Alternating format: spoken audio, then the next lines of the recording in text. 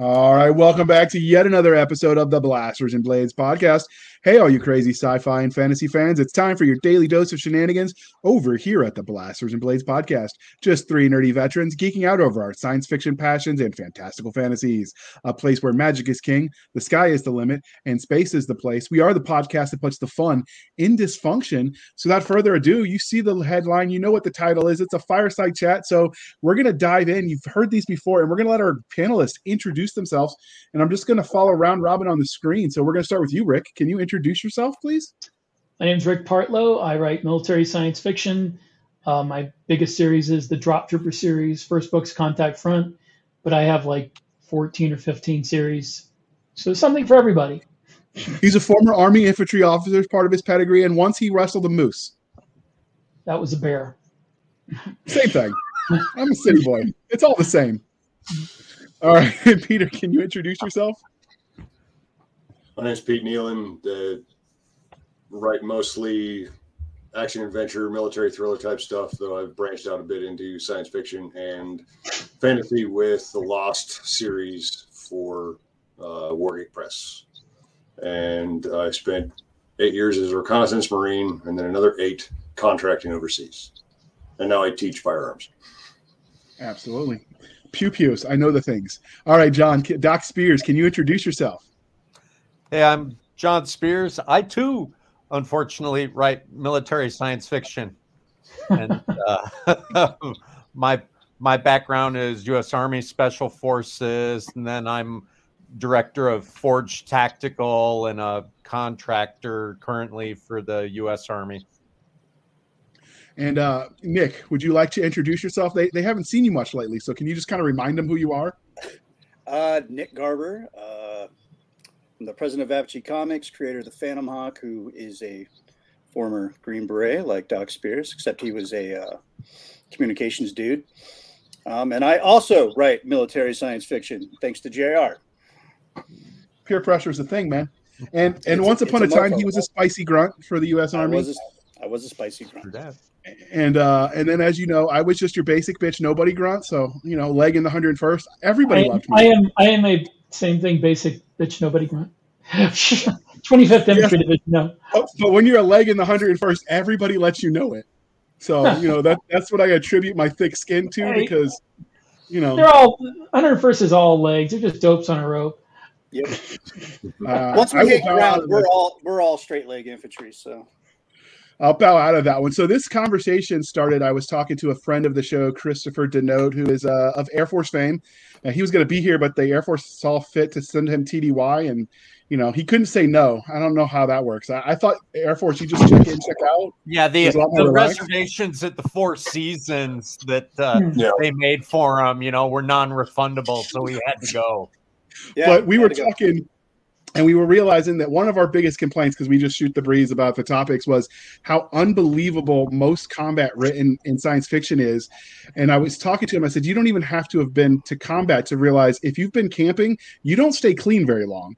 And somehow everything is just so sanitary and static. And that got us thinking this could be an interesting discussion. So I brought on a panel of people who write the stuff and have done the stuff and camped in the woods and gotten dirty before. And I thought we could have that discussion. So first off, we obviously don't want to, you know, name and shame unless they're like long dead and it's a classic. Like you can make fun of Starship Troopers. He doesn't care, I promise. But, you know, we try to keep it, you know, friendly. There to make fun of. Yeah. Well, you can make fun of his movies. It's not his movie. He had nothing to do with RAH. Poor RAH. He got done dirty with that one.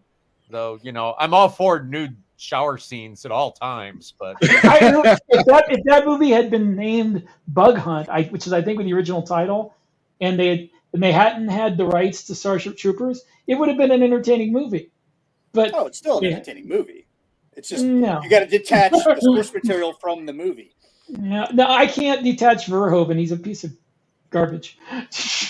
So I actually found Heinlein through the movie, and I was like, this sounds interesting. Are there more, you know, in the world? And then I realized the controversy because Google, and then I found his book. So I can't hate the movie because it sent a lot of people into the arms of military science fiction and the good stuff. Brought you to Jesus. That's right. It brought me to Jesus. So what is when you're reading action scenes in science fiction, it doesn't have to just be mill sci-fi. What is it you look for that makes you say, okay, this is plausible? For me, the thing that is the line between plausible and implausible is how detailed things are. If they're from like an individual point of view, like close third or first person, if somebody is like describing to you in detail everything that's happening around them, that's bull. I mean, you don't know what's happening around you. You know what's coming in. Maybe you might know somebody's shooting at you. You might realize where they are, but you're not like, oh, this platoon was over to my right, and I knew that Sergeant so and so was coming up. Somebody just started shooting at you. You're confused. You're in the dirt. There's people yelling contradictory things at each other, and you're just trying to find something to shoot back with. At. Okay. That's me. I could see that. I think it depends on the point of view, because if it's third person omniscient, you get a little bit of room to play. And I think the tech matters too, because if we're talking colonial Marines, they're basically modern Marines with spaceships because their gear was kind of low tech. Or are you talking full drop ship or drop troop armor where maybe their HUD does give them lots of information? Now, whether you focus on that's another story, because I mean, we had some on the Blue Force, but once it hit the fan, I don't remember paying that close attention to what other convoys were doing. So, once, try not to get shot. Once that first shot snaps past your head, what other convoys are doing doesn't matter, except insofar as they are inside or outside of your line of fire. Absolutely. And sometimes not even then, because we had some green on green incidents happen when people got a little too nervous. So yep. It happens. Been there too. I actually made a point, I think, in the battle suit stuff that somebody's commenting, they got all this information coming in, but you can't pay attention to all of it because it's like a wave washing over you, and you try to grab onto the bits that mean something to where you are and what you're doing. So I know, Doc, I've read your stuff about the Spec Ops in the Galaxy's Edge universe, and you did a pretty good job of blending the high tech with the low tech in a way that made it believable. So what was your balance when you were trying to do that to sell both? I think like especially there, I was trying to make an overarching point that for instance, there's always going to be some battle implement that's, a solid chemically driven launched projectile. When it gets down to killing, it's about reaching the vitals of what you're trying to kill. And, no matter what technology we eventually come up with, there's still going to be a role for the basics of killing, whether it's a sword that lets the blood, or it's a vibroblade, or it's a good old fashioned copper pill moving about 3,000 feet per second, or some kind of energy based weapon. And depending upon what the mission set is, and the environment where the mission is being carried out, there's always going to be a role for all of those different technologies when it comes down to the nitty gritty of killing. That's just never going to go away. So, at the time, trying to, not that I don't dig I dig like force users and lightsabers and laser guns that kill just by the laser bolt blast getting anywhere near the bad guy and all of that. I love reading those stories, but I don't want to write those stories because I can't put my heart and soul into something like that because essentially it's stupid. Well, lasers as a battlefield weapon for infantry is just stupid because it's incredibly high thermal signature. It's like shining a spotlight on yourself. Yeah, you might as well just, hey, I'm here. Yeah. energy-based weapons at the grunt level, there's going to have to be some kind of wild leap in technology that like we can't even imagine, if you're going to pay any sort of attention to thermodynamics and basic physics. It ain't in the cards for guys. Why would we pay attention to those things? Yeah, exactly. But even today, the IR lasers for aiming have started to become much less prevalent, just because night vision's become much more prevalent. So just like tracers, they work both ways. That's right. Yeah, I was just recently having this discussion, at the sniper schoolhouse, about getting back to no active emission mission profile training. Domestically, IR and thermal technology is just ubiquitous. I mean, it's in the hand of the good guy and the bad guy, everywhere.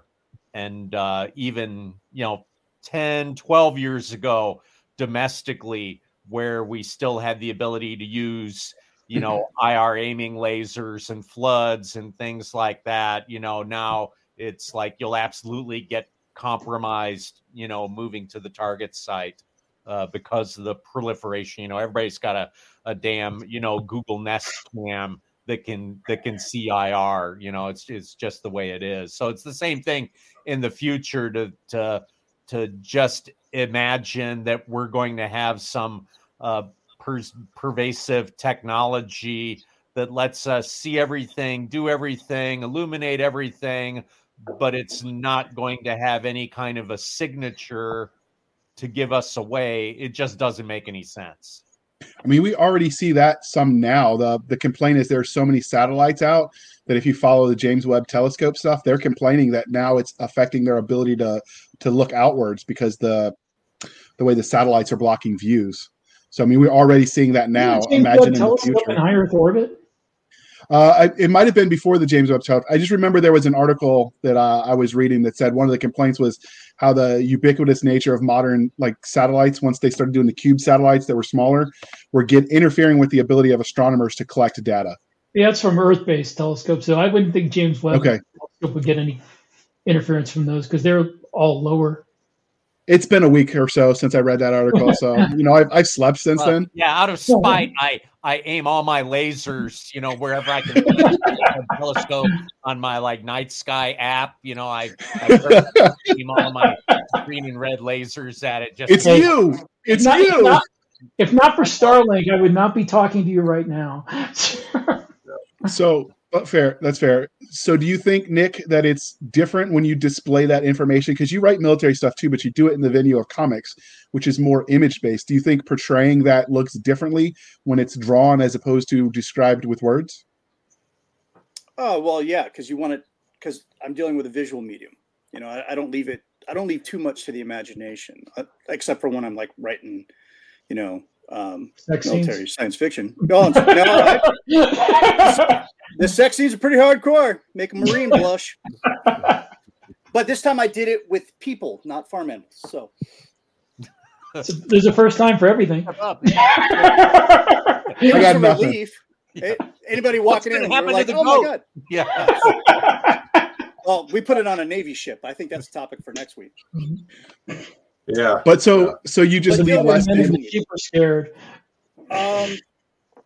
Dealing with the visual medium, I have to make it as realistic as possible. So I can't have, if a guy's rushing in and clearing a room, he's got an M4, he's not going to chicken wing when he's coming in. He's going to have his shoulders tucked in tight. He's going to have proper form. So I got to draw that. And it's a lot of photo reference. I could draw it off memory, but sometimes it just doesn't look right because now I got to play with camera angles. So it's dynamic if I have the camera, set on the floor looking up while these, operators are coming in and doing the Lord's work. And, instead of describing it via word, I got to draw that. So sometimes I have to take a lot of reference photos. If anybody got into my phone and looked at my pictures, they'd be like, what the hell is this guy doing? Nick, it wasn't that long ago that the military taught the chicken wing. I remember because I'm a old spicy grunt. I came in '96. I know you guys are gonna be like, "Oh, he was just a baby." I know Doc is, but yeah, they used to teach the chicken wing, and they used to teach in the side profile. And the side profile. Oh, there's all kinds of dumb shit, you know. I mean, at the time it wasn't dumb; it made sense. But technology changes, and you have to adapt with it. So that's a good segue. Anything to do with technology. Wars are good for a couple of things. One of them is creating new tactics, and and rewriting doctrine and how you're supposed to do things and how you're supposed to operate. So, so when you guys write your combat scenes to make it realistic, do you start with the technology and adjust your characters the doctrine they use, or do you start with the doctrine as you know it and adjust the technology accordingly? The former. I think about how you would use the technology and what kind of training and doctrine would rise up around it. Because you're not going to do anything resembling modern infantry fighting if you've got 9 foot tall, 2,000 pound battle suits. I mean, you ain't going to be you ain't going to be getting in cover with these things. You're going to be counting on mobility and armor because there ain't no cover for something that big. And I'd be also throwing a lot of CAS at them and some indirect fire. Pepper the battlefield before I go in. I'm just mopping up. Well, the other side has a say in that too. Yeah. And that's the thing. We've seen that you can't necessarily win a war just with CAS either. No, you can't. That's one thing that I can make a point of actually in those books is them talking about their close air support and how seldom they can actually count on it because the other side puts up their anti-air and they wind up finishing up their dogfights for air superiority about the time that the infantry has gotten to the objective. So there's like a couple of instances where they're like, oh my God, we actually have close air support this time. Close air support also is affected by the politics of the day. So for instance, if you were in Iraq in the early war, after that reporter charged an army, checkpoint and got lit up, suddenly everyone's afraid to pull the trigger lest they end up on the news. So I remember there were times we called air support and they sat over us for a little bit, did nothing, and then flew away and said, we can't get positive identification. And that was a direct result of the politics. So I imagine you push that forward, human nature being what it is, assuming we're talking humans, you're going to see some of that too, in which case you're still going to end up with the grunts at the short end of the stick. Or assuming you're fighting humans, depending on the book. Yeah. I mean, the only good bug is a dead bug. I get it, but again, that depends on the government that is giving the orders, and you may have bug huggers in that government too. Bug huggers, yeah. Bug huggers, yeah, because there's a couple. Are those like nut huggers? No. There goes our family-friendly rating between Nick and Rick. I think we already lost the family-friendly rating because of Nick. Yeah. But I said shit. Come on, they do that on network TV now. So Doc, I haven't even dropped an F-bomb yet. Your specialty as a snake eater was being creative and thinking outside of the box tactically. So do you think that helps you when it comes to designing future conflicts? I try and follow the it's funny that we started out talking about Starship Troopers because I think that for myself, RAH pretty much chiseled in granite the template for about every military science fiction story that anybody has tried to tell ever since. And part of his success was, like with most of his writing, is that the human element was timeless. Whether he was writing about if he had been writing about the Battle of Hastings up to Fallujah 1, the human element is what dominated in everything that he wrote. So I know that all you guys do the same thing. I read your stuff and it's and I sense the same thing going on, that the technology is the enabler of the mission set, but the human element and the nature of armed conflict is fairly immutable, and being able to tell stories and sometimes the technology lets us extend capabilities, or it lets smaller numbers of fighters, achieve greater effects as a result of technology, but the basic principles are exactly the same. And I think when it gets into writing realistic science fiction, it's, the novel that I download, or when I used to buy paperbacks, the stuff I'd never finish is the stuff that violated that very basic tenet, where, yeah, maybe the guy was a good writer in some other genres, but when they jumped on the military science fiction bandwagon and started to write things, it's like they just didn't have the experience, and they didn't bother to do the research, and what they tried to, visualize just wasn't working out to the consumer who knows better. So, maybe I dare say, I bet most of you guys probably track with that the same way I do. Yeah. For me, it's always when everything is just too clean, and I don't care if it's a spaceship, which, like I said, we're chatting about soon for space combat. I mean, or dirt side. It's dirty, it's messy, it smells, bodily fluids happen. Like when you see everything so, I don't know, antiseptic, it's almost like, I mean, these people clearly never left their bubble, or they would know that too, I think. And then it makes you start looking at everything else. Now, Peter, I know your experience as a recon was a little different than what I did in the Army and what the others did. So do you think that changes how you look at things? Because my understanding of recon is a lot of sneaking and peeking, and maybe not so much the other stuff. I could be wrong. We did a lot of that, but particularly in about 2005, battalion recon as well as force got the direct action mission too. So we did our fair bit of raids. And the fact of the matter was, in Iraq, a lot of the commanders you were attached to didn't really know what to do with recon. So we did a lot of basic grunt stuff too. Okay. And that's how we tended to get in fights. So that was the thing. That was like one of the focuses of Generation Kill, was how they really didn't know what to do with the recon. They just put them in their contact. Yeah. So what you were saying is you were the most overqualified basic bitch grunts on the battlefield. Yep, pretty much, for a good deal of it. My first month in country, we were holding battle space. Welcome to the club, Pete. We meet on Thursdays. Yeah. So do you think when you write that you factor in more of the technology or more of the environment to make it realistic? I generally start with the environment, and I sort of start with the environment and the tactics, and then if the technology that it gets introduced forces an adjustment in those tactics, then I go with that. And not everybody on the battlefield is necessarily going to be prepared for that adjustment that has to happen either. That's how people lose. We're seeing this in Ukraine right now with the ubiquitous use of drones, to the point where there's almost no way on the front lines to stay unobserved unless you're underground. And nobody was prepared for this. There's no doctrine, there's no SOP, so they're kind of making it up as they go along. Well, the Russians have a doctrine for it. It's called "Our troops are expendable." Oh yeah. And we hope to put that's been Russian doctrine from time immemorial. And they hope to put more warm bodies out there than the Ukrainians have drones. Yeah.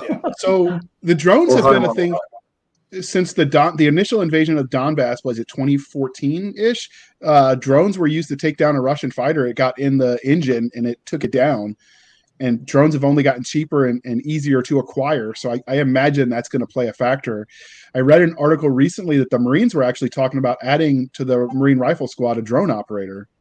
Now, I don't know if that was just task and purpose or anything came of it, but I thought they already had drone operators. The Army does. Oh, okay. Yeah, that's I doubt the Marine Corps does on a squad level yet, but the anti-armor switchblade is something like a third or less the cost of a Javelin, with about the same capability. So there's some indicators that there's going to be a lot more switchblades fielded than regular shoulder fired missiles. There's also an article that I think JR put up just today about the Army has a microwave weapon that can take out, mass waves of drones. And I think that's going to be a thing that's going to be like an arms race between drones and anti-drone weapons. And honestly, this is not like a realistic prediction of future combat, but more something that I enjoy reading, that I don't want to see a drone battlefield. So I make sure that when my stories are set, that the pendulum is swung the other way, so that ECM makes drone combat impossible, because I don't want to write about it, and I don't want to read about it either. And that's something I've been seeing a lot of. The drones have irrevocably changed everything, but the countermeasures haven't caught up yet, because there's always a countermeasure to everything. And that was one of the things that we bitched about constantly in Iraq, as we kept turtling and adding more and more armor. In the race between armor and firepower is going to win. So that's one of the things that people there used to be the popular show If Pirates Met Knights, that kind of thing, that was on the History Channel back when they pretended history was something they talked about instead of just aliens and truck drivers. And one of the things they would do is they try to analyze the various weapons, and inevitably what you realize is that technology is a yin and a yang. So you make a weapon, I make a defensive counter, and it goes back and forth. So that's one of the things you always have to factor in when you're talking technology. If side A develops widget, whatever, like someone on the other side's working on a way to counter that. Yep. And when they don't factor that in, and the other team has the super weapon and nobody else can defeat it forever, I always get suspicious. Because that means whoever's writing it hasn't studied the history enough to understand how these things work. Yeah, I mean, it's like the other thing is, like Doc was saying, war is a human endeavor.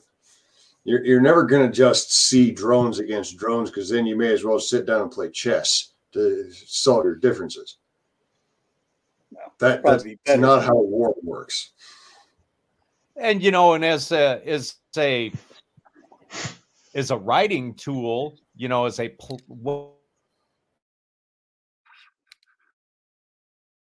for characters who are savvy and who are aware that their technology has limitations, letting the characters in the scenario, enter, battle space where what they thought was an advantage is no longer an advantage, is a wonderful thing, to put your characters through, and is very entertaining to write, and especially to read, giving somebody those challenges, which are, like I say, whatever way you imagine it based on the technologies that you're bringing to bear against the opponents in the story. That's a wonderful exercise to put yourself through, that it always lends something interesting to a story.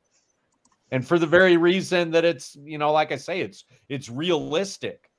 Those are the things that we deal with constantly. That's why we have the schoolhouses and the think tanks and that we do, the brain trusts who are trying to, anticipate the challenges of what the next war is going to be. So it's all very. Yeah, that's one of the things Nick and I were talking about in previous post shows, where we just shoot the breeze and have a few beverages of adult varieties, was how often people forget that, the bad guys or the good guys, whoever, they show up with the perfect equipment for the perfect scenario where they're going. And I can't tell how often, soldiers go into the field with winter gear when it's summer and vice versa. I mean, whole battle strategies were the Battle of the Bulge. They didn't have the right equipment, and look how that affected history of the world. I mean, I did my desert training at Fort Dix, New Jersey in the winter, wearing summer weight gear, rolling around in the snow. I mean, crap happens. And that's more common than not. And so whenever everything is too perfect, great New Jersey desert. Yeah.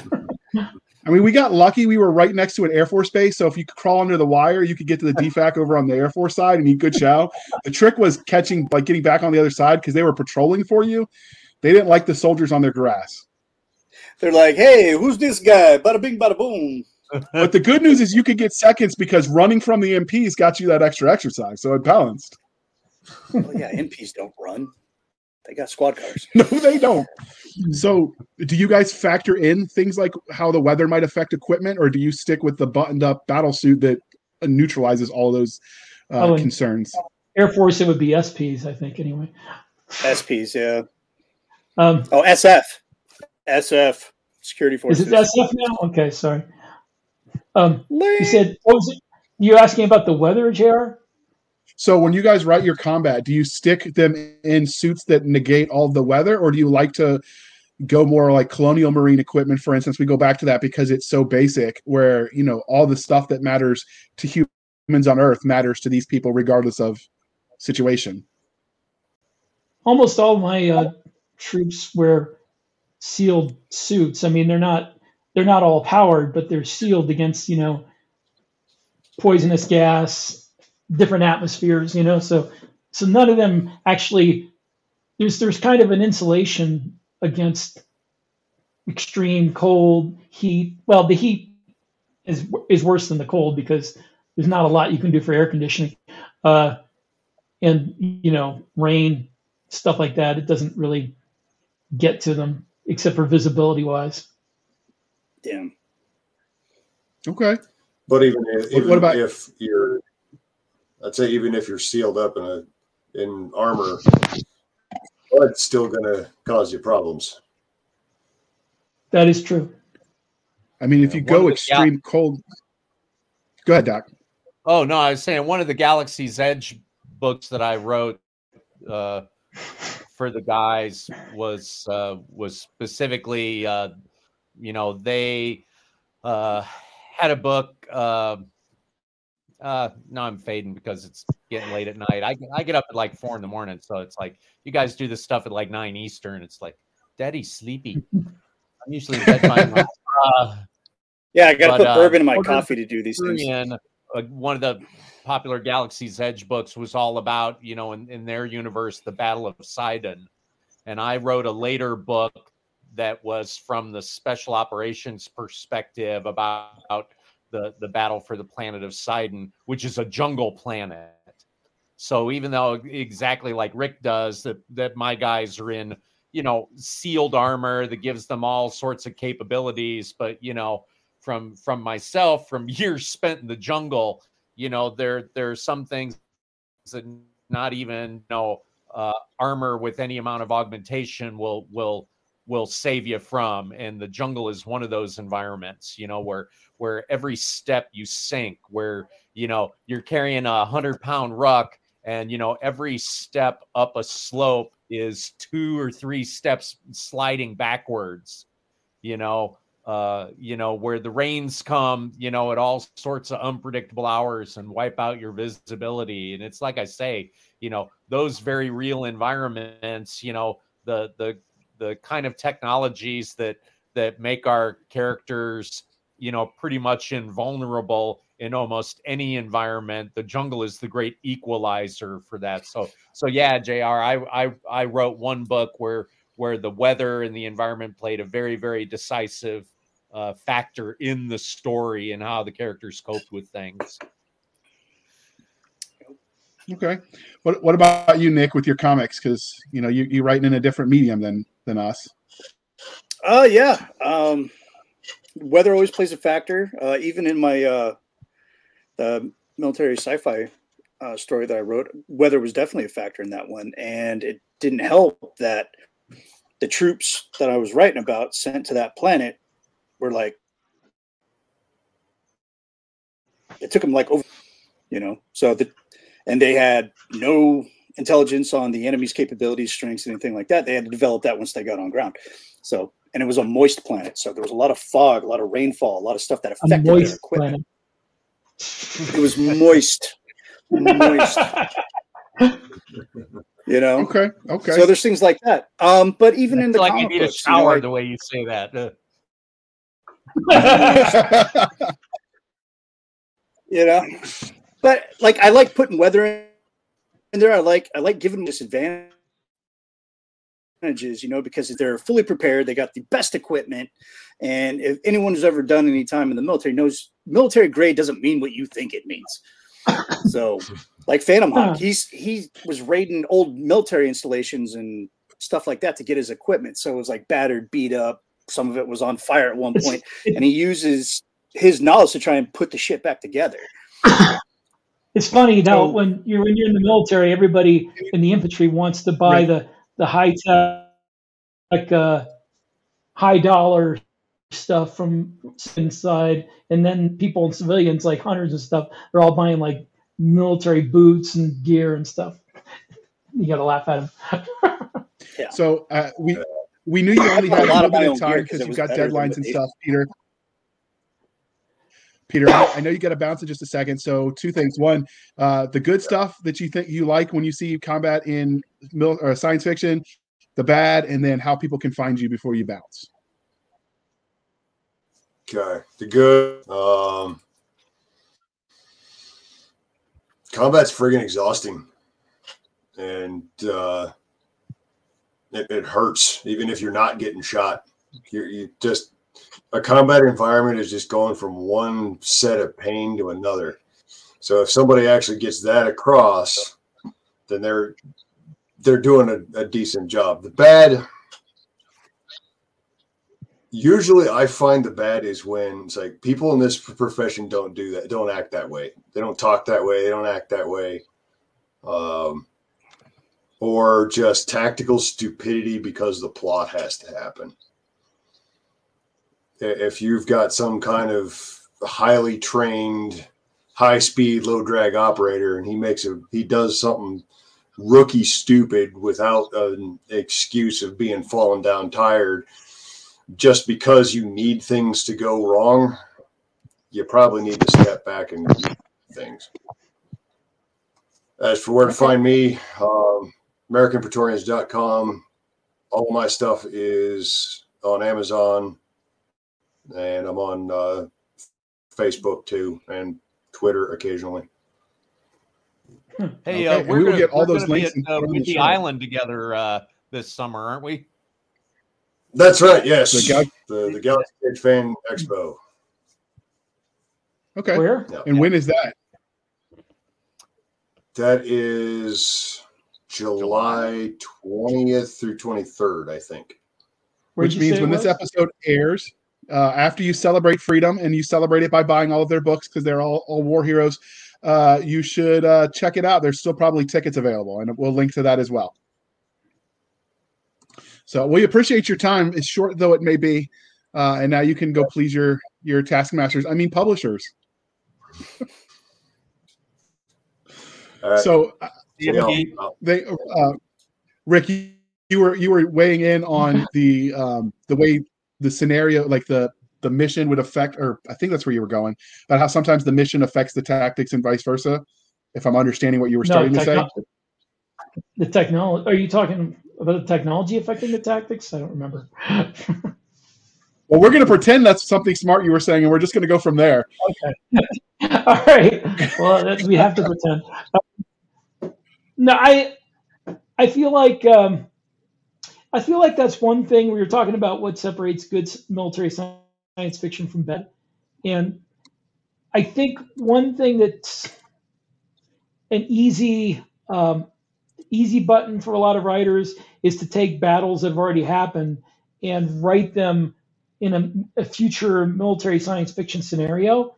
But the thing is, I don't think that's a good idea, because those battles in general happen because of the way they did, because of the technology available, because of the tactics that technology forced you into. If you have battle suits that can fly and satellites and orbital support, you're not going to get into a Battle of the Bulge situation. You're not going to be fighting in the Alamo. It's going to be different. Mobility is going to be key. You're going to need communication and what's the word? Like observation that can bring in fire. It's not going to be Vietnam. It's not going to be World War II. It's not going to. And even though I don't see this as much, except recently, like in Galaxy's Edge, it's not going to be the Middle East. It's not going to be Iraq or Afghanistan. It's going to be something totally different. And I know that a lot of people who read military science fiction kind of want, Iraq, Afghanistan, or Vietnam or World War II with laser guns. But I feel like I want to write something where the battle plays out a different way because it has to. That's just my take on things. Yeah, and if you can't be excited about writing it, why write it? I'm with you. It's like, why do I want to do a rehash of like Gettysburg, but with laser guns? I get excited about that. So some of those tropes happen because things like sometimes battles get stumbled into before units are ready. That's what Gettysburg made it iconic. So you can take some of the underlying themes or the underlying issues and make that work. Like what made Thermopylae famous wasn't so much the 300 because there were more than just the Spartans there, but it was the idea of using terrain superiority to win the day. And then it shows you what happens when you have a traitor in your midst because suddenly they flank you, right? Like you could use those ideas and still apply it. But if you write word for word, I agree, it'd get boring. I mean, they already have those in the history books, right? You don't need to redo it. Now, I personally, I do find that, not so much the specifics of the battle engagements, but the specific settings of the political climate that led to there being some kind of conflict. I get a lot of inspiration historically from the politics that led to the English Civil War or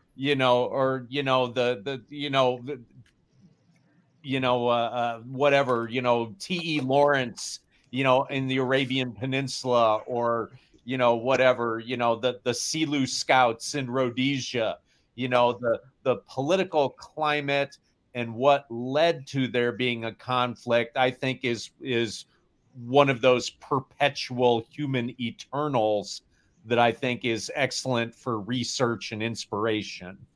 Well, that's a big thing, John, that most writers in military science fiction don't spend enough time on, in my opinion, is the causes of the war, why people are fighting the war. Because there's not a lot of rational reasons to fight an interstellar war. If you're writing military science fiction in the future, rationally, resources is not a reason. In general, unless there's some hand-wavium, unobtainium thing like an Avatar, you can get all the resources you need from places that nobody's going to fight you for them. The only resources you can't get from there, maybe something biological, and even then, it might be easier to grow it in a lab in an orbit than to fight somebody for it. So, coming up with a logical reason for there to be a space war is a difficult one. So speaking of resources, one of the things people never factor in is the role the resources would take. So depending on when you are in the conflict, unless you've got like replicator technology a la Stargate, like at a certain point in time, you get a war going on long enough, you're going to be running out of bodies and you're going to be running out of equipment because running a war machine takes a lot. And at a certain point in time, that's going to be like, it takes how long for a human to be, born, raised, like you start factoring all that in and you add a war that's been going on at a certain point in time, recruiting, you're not going to get the best of the best because you just can get whatever you can. Well, I think one of the things that we don't take enough into account is how few ships there actually may be. If you're doing anything that's like away from the Earth, people tend to have these huge fleets where everything blows up and there's still ships coming, but starships would be freaking expensive to build. And if you run a huge warship, that's going to take a significant portion of the gross solar product. I don't know, the whole solar system. And you're not going to be able to have like 100 of those things blown up and just keep coming back.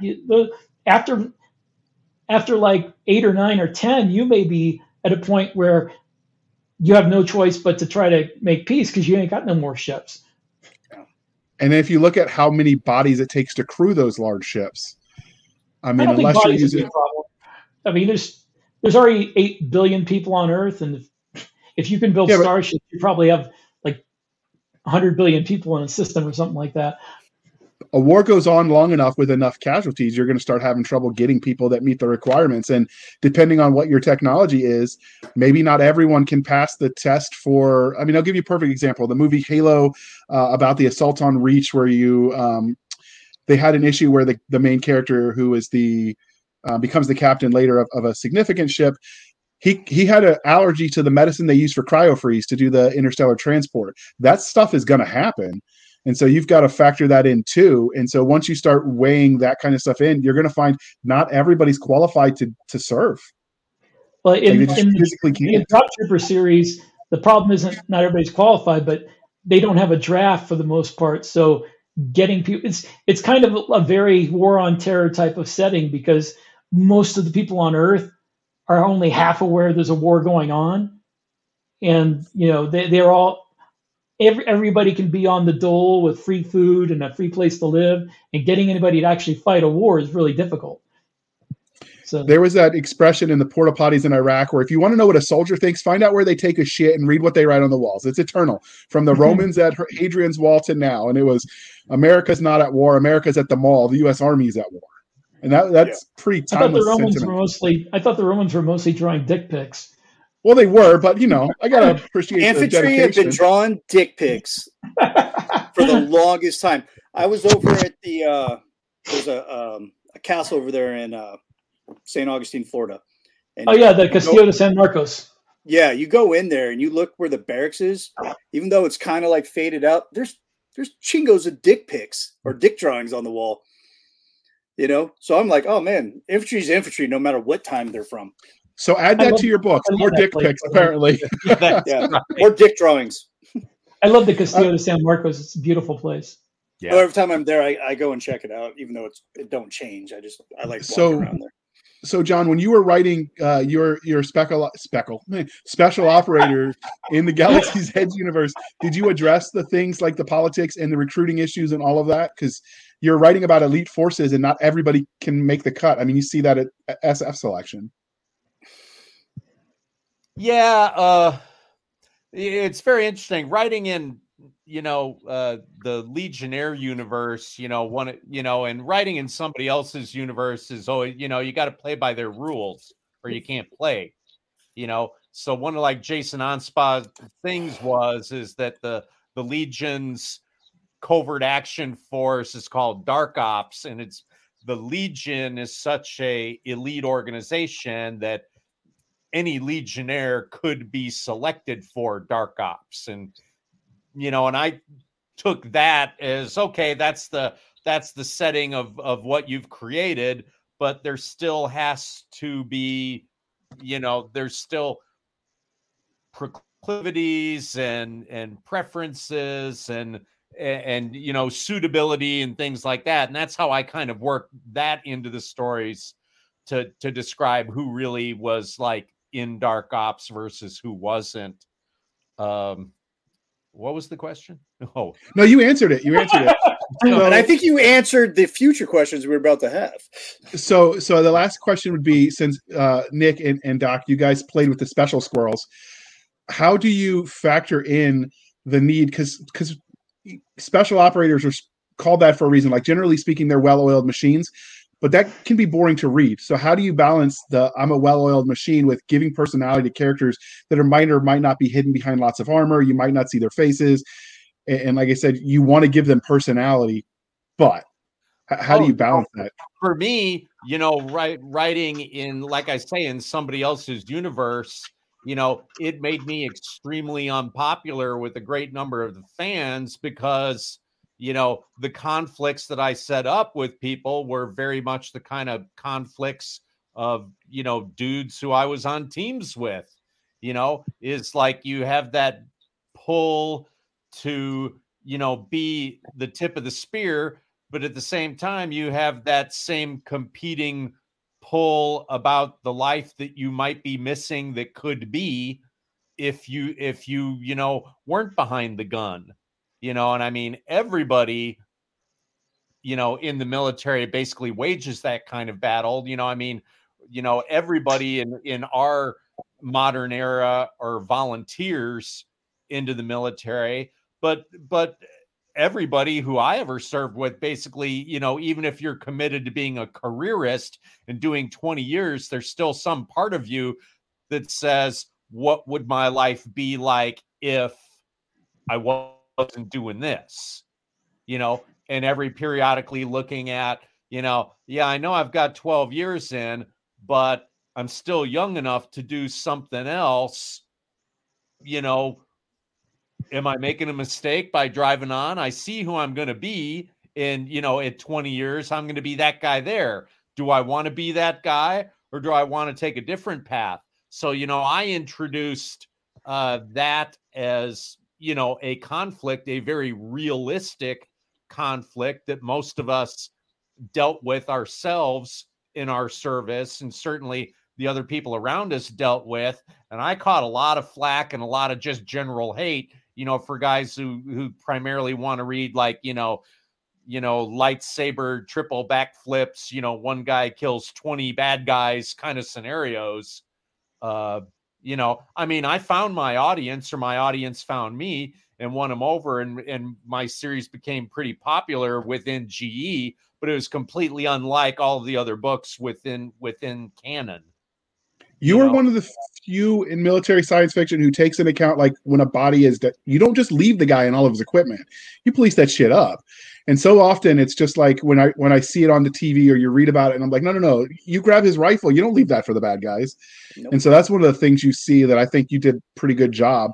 My favorite, though, was because we talked about this when we interviewed you when the first Dark Operator came out, was the people that were like, do you even operate, bro? Like, they were questioning your pedigree, and I just had to laugh because it always amuses me. So, well, part of that I get into, which is, I just finished another Dark Operator, and to spoil it, it's the last main series, last main book in the Dark Operator series. And, I talk about those things. It's like, when it gets to like writing special operations, the problem with the average guy writing about some kind of, super secret tier 1 special operations group is they don't have a fucking idea what special operations is. It's not, guys who are bigger and stronger or better. Look, I mean, it's like guys, you served with in 25th, you served with in the 101, stuff like that. There were guys on average fire team who were as studly a bunch of dudes as there is anywhere in any tier 1 selected unit, right? There's dudes who are just super studs. That's all there is to it, right? Most of them were skinny little bastards. Yes. Yeah. Very non-assuming. Exactly. Right, exactly. And that's the whole another huge point about it too, is it's ostensibly some of those guys, there's nothing about them until you see them perform. Well, except for Navy SEALs, because apparently they have forever to pump iron. Who is capable of that sort of like superhuman performance, Except for Navy SEALs, Doc, because apparently they have a lot of time to pump iron. They're the ones I've seen mostly that are jacked. Yeah.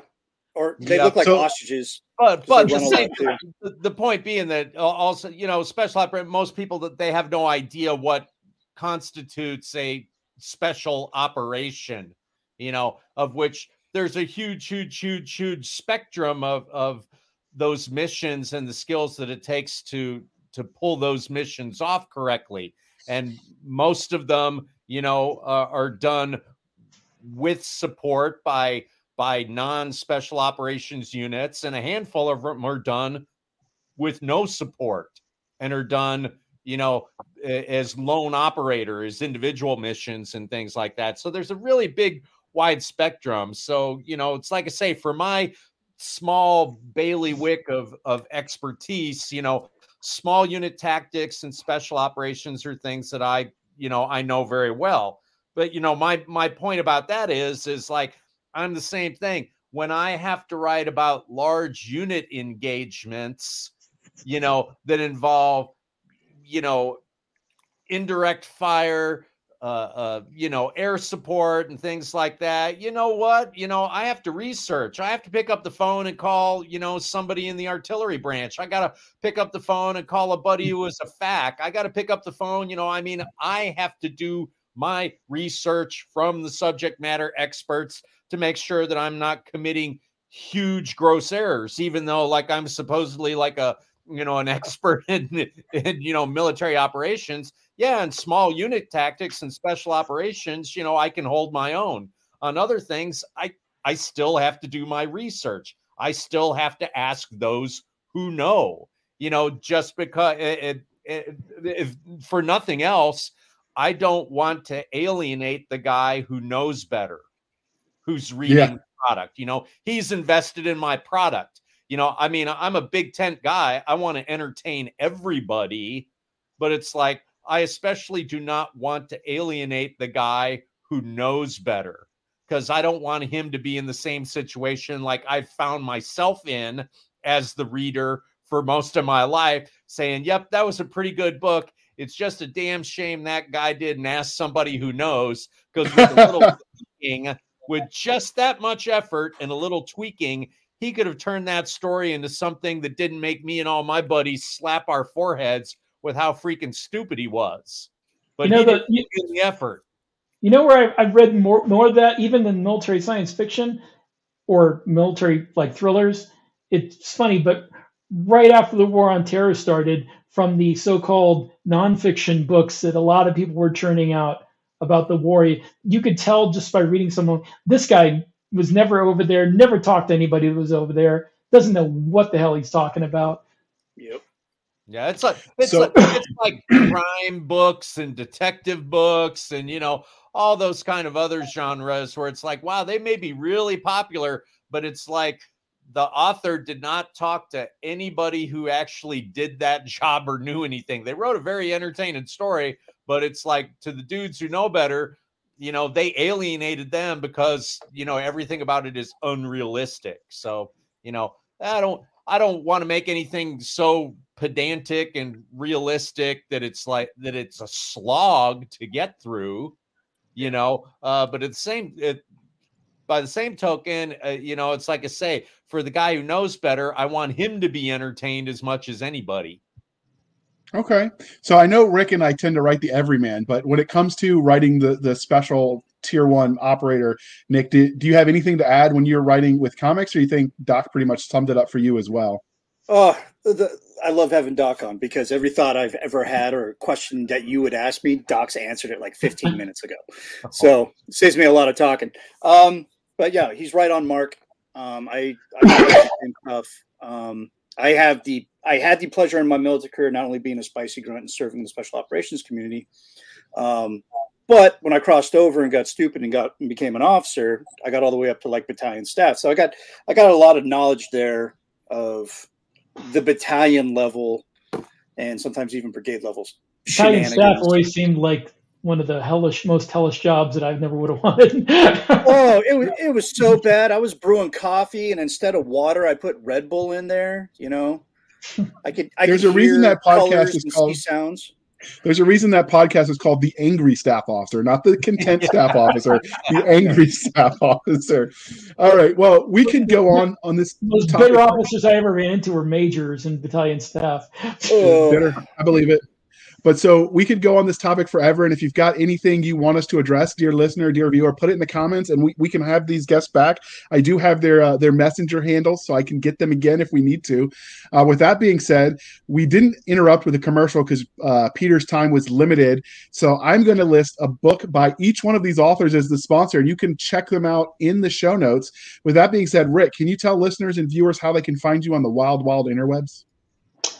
If you're on Facebook, I'm at facebook.com/Duty Honor Planet, which is the science fiction worlds of Rick Partlow. I also have a author blog, rickpartlow.com. But the best place to find my books is to just search for my name on Amazon. I'm basically the only one by that name. So Okay. And what about you, Doc? How can listeners and viewers find your books? Likewise, the beautiful world we live in. You go on Amazon and type in Doc Spears, and you'll get about 9 or 10 titles up there. And on Audible, I would push people to read Warlord. It's a good book. Cock up, very kind. That series is continuing on, and there'll be a new Dark Operator 6. It's, in the hands of the publishers right now. So, Audible production being what it is and things, I'm sure by the end of summer or early fall, that'll be out. Okay. And Nick, you just added something special today. So can you tell us about your... I did. I added Buy Me a Coffee. So if you want to support, you can support him by the panel or the page for his comics to keep him churning them out quicker. Because I understand his colorist and all the subspecialties aren't free. They don't want to work for his smiles. I don't know what that's about. Oh, no. I drink a lot of coffee and I dip, so they don't want to see my smile. But I added commissions to my Buy Me a Coffee, so you can check that out too. All right, outstanding. And you can find us, dear listener. I should have this up, but I was so distracted by that smile. All right, you can find us on Twitter at twitter.com. Not to get it weird or anything, twitter.com /SF_fantasy_show, Sierra Foxtrot _fantasy_show. You can email the show at blastersandbladespodcast@gmail.com. Again, blastersandbladespodcast@gmail.com. We have a Facebook group where all the shenanigans happen at facebook.com/groups/Blasters and Blades Podcast. Again, /groups/Blasters and Blades Podcast. If you ever want to comment on the episodes, that's an easy place to go to do that. Or you can comment on our website at anchor.fm/blasters and tag blades. Again, anchor.fm/blasters-and-blades, where for as little as 99 cents a month, you could keep the show running. They're not free to produce, but so we appreciate every penny. The sleepiness of Doc is contagious because I've been getting up early lately too to fit in the exercising. But the goal is, though, by this time next year, so April 2024, it says I will hit my Army weight. I could fit my uniform again if I keep up on this trajectory. I don't know what I'd do with it. They don't, like, the Class A's are just not a thing anymore, but I could. So that's the goal.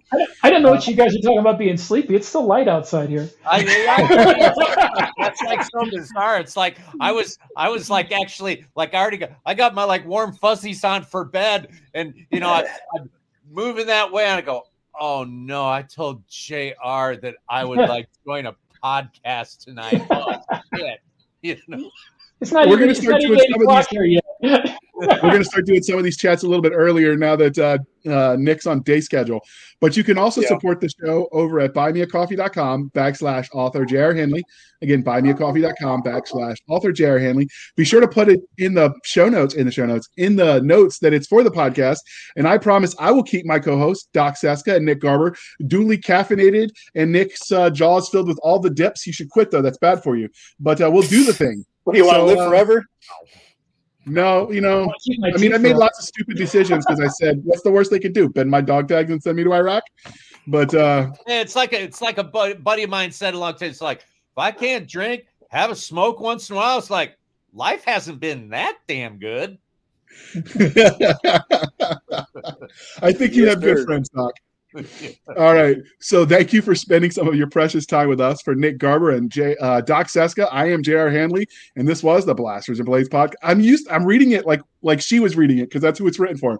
I'm J.R. Hanley, and this was the Blasters and Blades podcast. We'll be back next week at the same time, where we'll indulge our love of nerd culture, cheesy jokes, and all things that go boom. And I promise before the next one, Nick and I will caffeinate, so we will be like as energetic as ever. Red Bull in the coffee, people. We will make it happen.